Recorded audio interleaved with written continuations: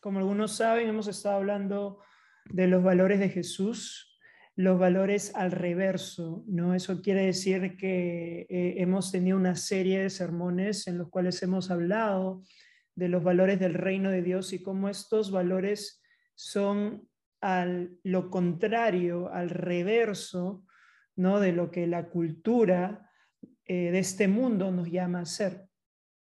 Entonces hemos visto que para ser fuerte uno tiene que ser débil, para ser primero uno debe ser último, para ser rico uno debe serse pobre,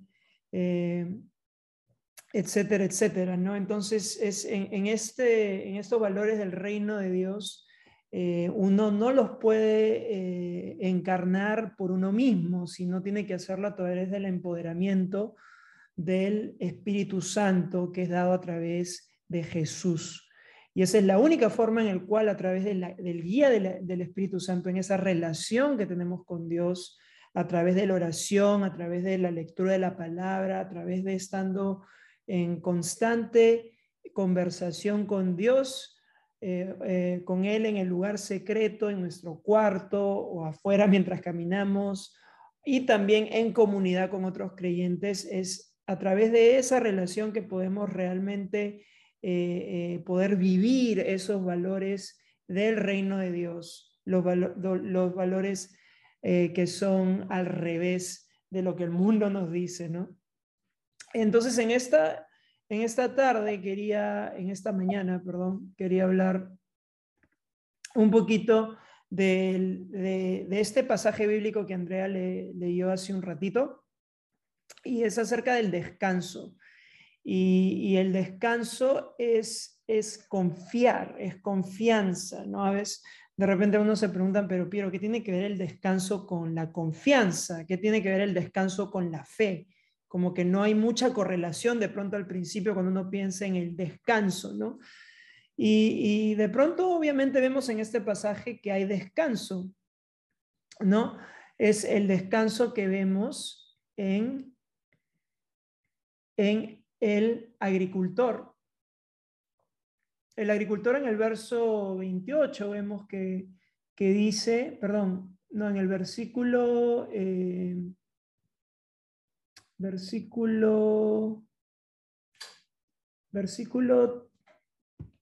si no me equivoco, sí, el versículo 27, ya sea que él duerma o esté despierto de día y de noche, la semilla brota y crece, ¿no? Entonces vemos ahí que dice que la semilla brota mientras descansa, ¿no? Y duerme y se levanta de noche y de día, dice. Entonces vemos ahí que hay un descanso en el cual la semilla va a brotar, ¿verdad? Ahora lo que queremos ver aquí es, lo que queremos ver aquí es el contraste entre lo que el mundo nos dice que es el descanso y lo que el reino de Dios nos dice que es el descanso, ¿no? Y precisamente hoy día vamos a hablar de ese tema, ¿no? Que el mundo de pronto nos dice que tenemos, especialmente en las ciudades globales como Lima, la ciudad de Nueva York, nos dice que uno tiene que trabajar incesantemente, ¿no? Sin necesariamente descansar mucho para poder obtener resultados. Si uno no trabaja, uno no tiene resultados, ¿no? Entonces, eso es lo que el mundo nos dice, pero en el reino de Dios nos dice, sí, trabaja, pero el resultado depende de Dios, ¿no? El resultado viene a través de una coparticipación con Dios.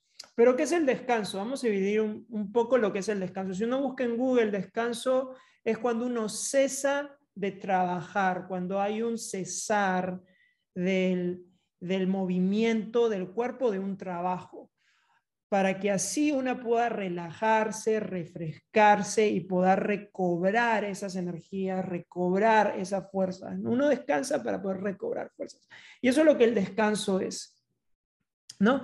Ahora, ¿qué es lo que el mundo nos dice acerca de esto? El mundo nos dice que es todo acerca del qué, ¿no? Justo la semana pasada estamos viendo este tema también, que nos decía que el mundo es acerca del qué, de lo que podamos obtener, de los resultados, de aquello que podemos obtener a través del sudor de nuestra frente, ¿verdad? Entonces, Yo creo que eso es lo que el mundo nos dice, es acerca del qué, de lo que uno puede obtener físicamente, materialmente, a través del trabajo. Entonces, el mundo nos dice que los resultados, para poder obtener resultados, tenemos que trabajar incesantemente, ¿no?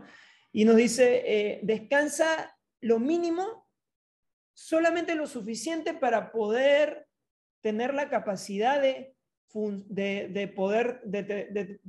tener la capacidad o la habilidad de poder trabajar, ¿no? Y, solo lo suficiente para poder hacerlo. Eso es lo que nos dice el mundo, ¿no? Trabaja un poco, ¿no? Sobre todo en ciudades globales. De repente en las ciudades rurales no son tanto así, sino sí hay un ritmo más calmado en el día a día. Pero ahorita estoy hablando más en el contexto de ciudades globales como lo son Lima, sobre todo la zona centro, que es donde está La Molina, San Borja, Surco, ¿no? San Isidro, todos esos lugares que nos llaman a que uno tiene que, para poder pagar la renta, uno tiene que trabajar, chambear duro, ¿no? Y es igual aquí en Nueva York. Entonces, eso es lo que el mundo nos dice. Ahora, ¿qué nos dice el reino de Dios? El reino de Dios nos dice que es acerca del quién, no de qué podamos obtener, sino del quién, de la relación con quién tenemos esa relación, lo cual se basa en nuestro trabajo y nuestro descanso. Entonces, no es solo acerca de descansar por el simple hecho de poder recobrar fuerzas. O sea, eso es lo que el mundo dice. O sea, si tú descansas, es solamente porque necesitas recobrar fuerzas y porque tu cuerpo te lo pide, ¿me entiendes? Entonces, obviamente, ya descansa 5 o 6 horas y al día siguiente sigue chambeando duro para que puedas obtener ese pan de cada día, ¿no? Entonces, y aún encontramos en el Padre Nuestro, la oración que Jesús nos enseña, que danos hoy nuestro pan de cada día, que hay una dependencia de Dios, ¿no? Entonces, la diferencia aquí es que nosotros descansamos en Él, descansamos en Dios, no descansamos por el simple hecho de poder recobrar fuerzas para poder trabajar al día siguiente en un monto mínimo de horas, sino es que descansamos en Él. Hay un enfoque en el descanso. Nuestra almohada, por así decirlo, es Jesús, ¿no? Cuando vamos a dormir, estamos durmiendo en los brazos de Jesús. Cuando descansamos, estamos descansando en los brazos de Dios. Entonces, como decía al principio, descanso es confianza en el reino de Dios. Descanso es poner nuestra fe en alguien, no en nuestro propio recobrar de fuerzas para poder trabajar. Entonces, ¿de qué se trata el reino de Dios? ¿Qué es el reino? ¿De qué se trata esto?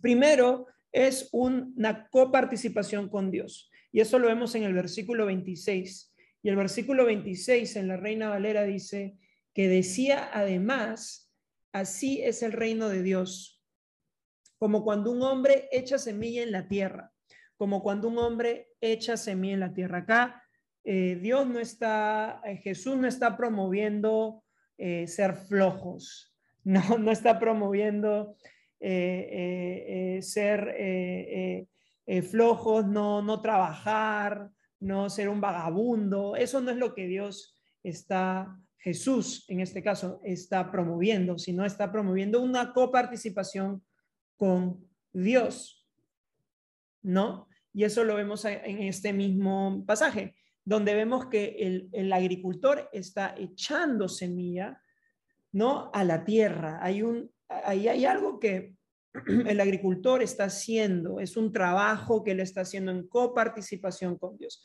Entonces vemos que el reino de Dios se trata de la coparticipación con Dios.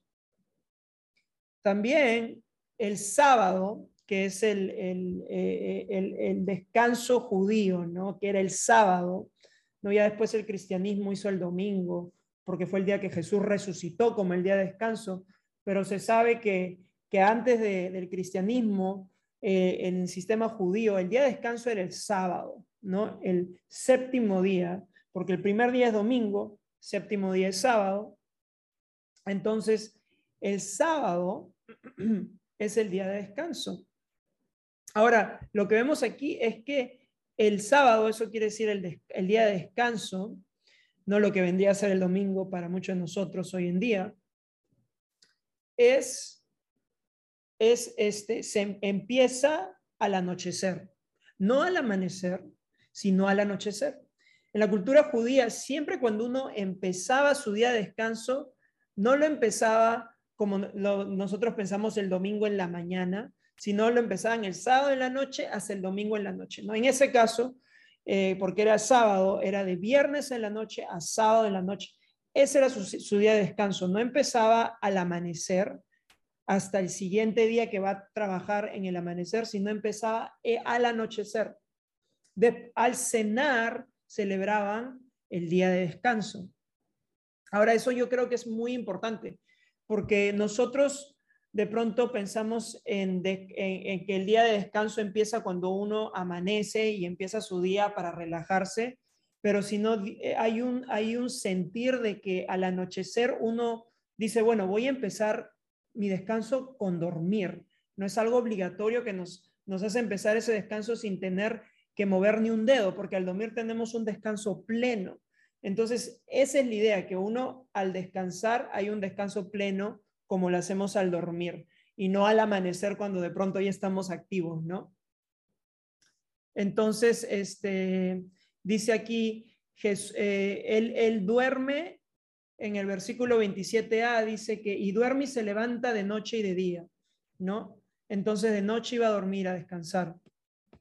Ahora, por tercero, tenemos lo que se trata del reino de Dios es dejando la semilla alone. Eso quiere decir que déjala ahí, o sea, déjala en paz, deja la semilla en paz. No la manipules, no la molestes, déjala ahí, ¿no? Entonces, mira cómo aquí Jesús, obviamente, como decíamos, Jesús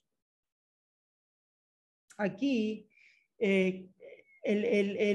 la semilla necesita ser dejada solas y aún, y lo interesante es que cuando uno deja la semilla sola, hay una lluvia que nosotros ni siquiera proveemos, sino que Dios mismo provee esa lluvia para que esa semilla pueda crecer, ¿no? Y aquí en el versículo 27, perdón, en la segunda parte del versículo 27 dice, y la semilla brota y crece, ¿verdad? Entonces dice, la semilla brota y crece cuando es dejada sola, ¿no? Entonces, eso creo que es muy importante porque si nosotros nos podemos a pensar, hoy en día, aún en el tema de agriculturismo, ¿no? El ser humano ha creado todos unos procesos químicos a través de la tecnología para poder adelantar el fruto de esta semilla, ¿no? Si tomaba 3 meses, hay que ponerle todas estas cosas químicas, estos insecticidas, para que en vez de 2 meses sea medio mes o un mes, para que así pueda salir más rápido y así pueda haber más ganancia y así pueda tener más plata, ¿no? Al final es acerca del qué, de lo que pueda obtener. Ahora sabemos que por consecuencia de ello hay enfermedades, hay un sinfín de consecuencias al medio ambiente, no solamente al medio ambiente, sino también a nuestros cuerpos. Y ahora está toda la onda del orgánico, lo puro, lo natural, que ahora nos cuesta más caro aquí en Estados Unidos. De pronto en Perú todavía no, pero el orgánico, lo más natural, ahora está de moda porque se sabe que cuando uno adelanta el proceso no es bueno.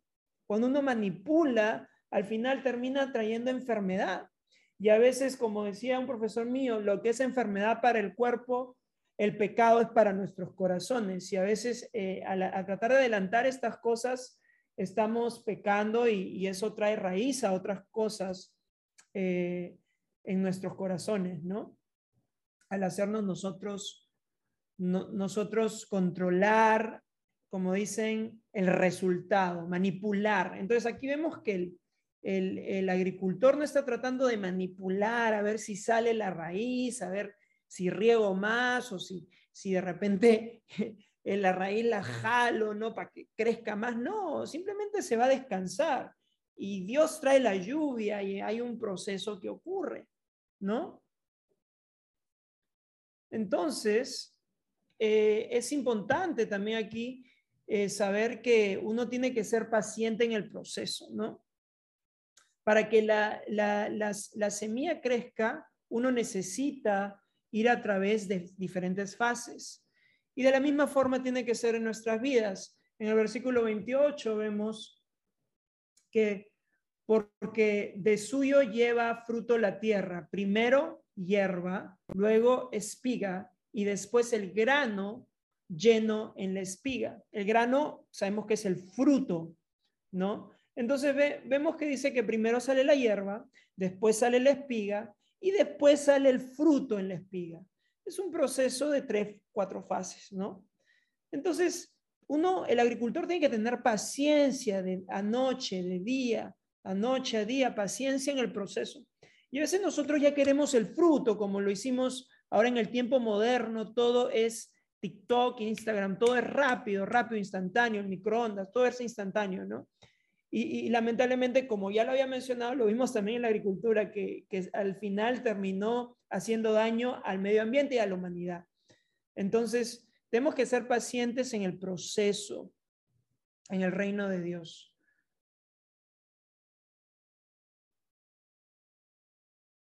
Ahora, seguimos aquí con de qué se trata el reino de Dios, como lo explica estos versículos. Dice que los caminos de Dios son misteriosos. La forma en cómo Dios hace las cosas son misteriosas. No, muchas veces nosotros no vamos a saber cómo trabaja Dios, especialmente cuando nosotros elegimos soltar ese control, dejar ir ese control, ¿no? Y confiar en Él, que Él haga el trabajo mientras nosotros dormimos. Y es por eso que decía, descansar es confiar, porque cuando uno descansa, estás confiando que de alguna forma Dios vaya y haga lo imposible, haga crecer esa semilla que nosotros no podemos hacerla crecer por nuestras propias fuerzas, ¿no?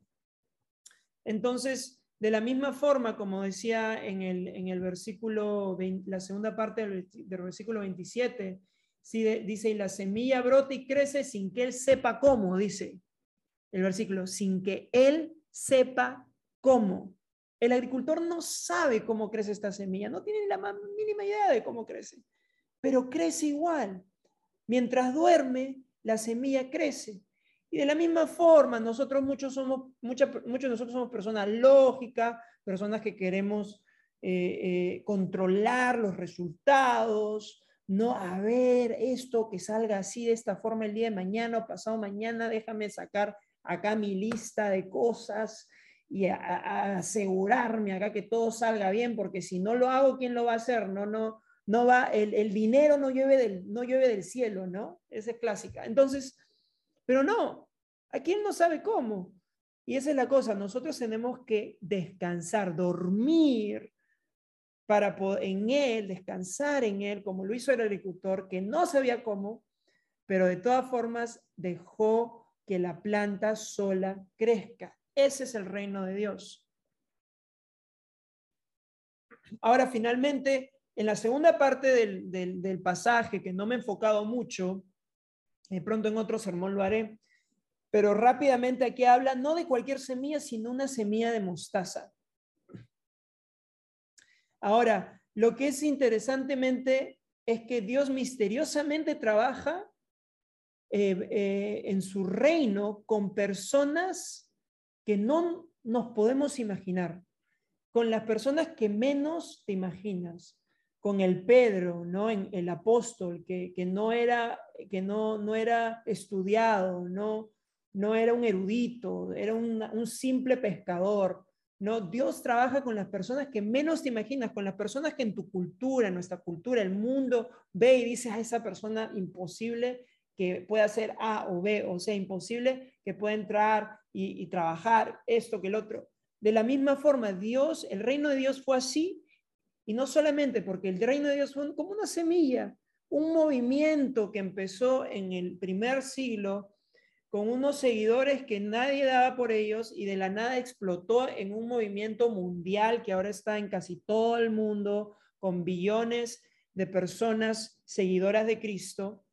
Y eso fue el reino de Dios. Eso fue cuando Jesús, una semilla que de pronto, ¡pum!, explotó. Y lo hizo con semillitas, con otras personas que menos la gente se imagina. Ay, ¿qué va a hacer que este movimiento de Jesús vaya a crecer a algo en tremendo imperio romano? Hemos visto imperios romanos, imperios persas, imperios de todo tipo, ir y venir, siglo tras siglo, siglo tras siglo. Y les aseguro que el imperio de ahora del oeste euroamericano también va a rescindir, pero el reino de Dios se mantiene a través de los siglos. Y eso es lo increíble del reino de Dios, que es como el grano de mostaza, ¿no? Que dice que cuando es plantada, dice que puede dar morada a pájaros y a sus y a sus nidos, ¿no? Bueno, entonces hemos visto que en el reino de Dios uno tiene que ser copartícipe con Dios, tienes que empezar a descansar en el sábado, ¿no? Empezar a descansar, me refiero al anochecer, eso quiere decir que uno empieza el día de descanso descansando en él. Tercero, hemos visto cómo uno tiene que dejar en paz y no manipular la semilla, que debemos ser pacientes en el proceso, que debemos entender que los caminos de Dios son misteriosos y que no es cualquier semilla en el reino de Dios, sino que es una semilla de mostaza pequeña. Y nosotros, siendo tan insignificantes, Dios puede hacer grandes maravillas a través de nosotros, ¿no? Ahora, el descanso en nuestro ser, al final solamente se puede obtener a través de Jesús, ¿no? En Mateo 11, y quiero terminar con este versículo, en Mateo 11, versículos 28 al 30, ¿no? Acá es como que Jesús empezó hablando con parábolas, con historias, ¿no? Para revelar algo más profundo de lo que se veía en las representaciones del día a día. En este tiempo, obviamente un agricultor era algo que muchos en ese tiempo tenían experiencia, ¿no? Y sabían cómo trabajaba un agricultor y cómo es que echaba la tierra y cómo esperaba para que crezca. Esas imágenes la gente se podía relacionar, ¿no? Pero después habló claramente en Mateo 11, por ejemplo, en versículo 28 al 30 dice: venid a mí todos los que estáis trabajados y cargados, y yo les daré descanso. Lleva pues mi yugo sobre ustedes y aprendan de mí, que soy manso y humilde de corazón, y pues hallarás descanso para sus almas, porque mi yugo es fácil y ligera mi carga, ¿no? Entonces, a lo que quería terminar era con esta imagen del yugo, ¿no? Dios, a través del agricultor, Jesús nos llama a descansar en él, nos llama a dejar ese control y dormir, aunque no sepamos lo que Dios hace con esa semilla, y dejar que Él se encargue del proceso de esa semilla, ¿no?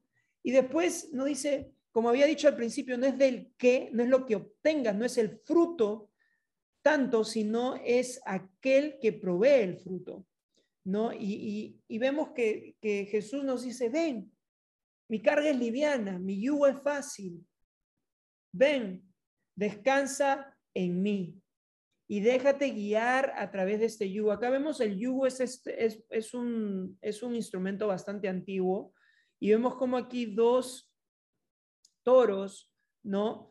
Dos toritos, generalmente son utilizados para la agricultura precisamente. Entonces estamos hablando, Jesús primero está hablando de una parábola basado en el agriculturalismo, y ahora vemos otro tipo de imagen, ¿no?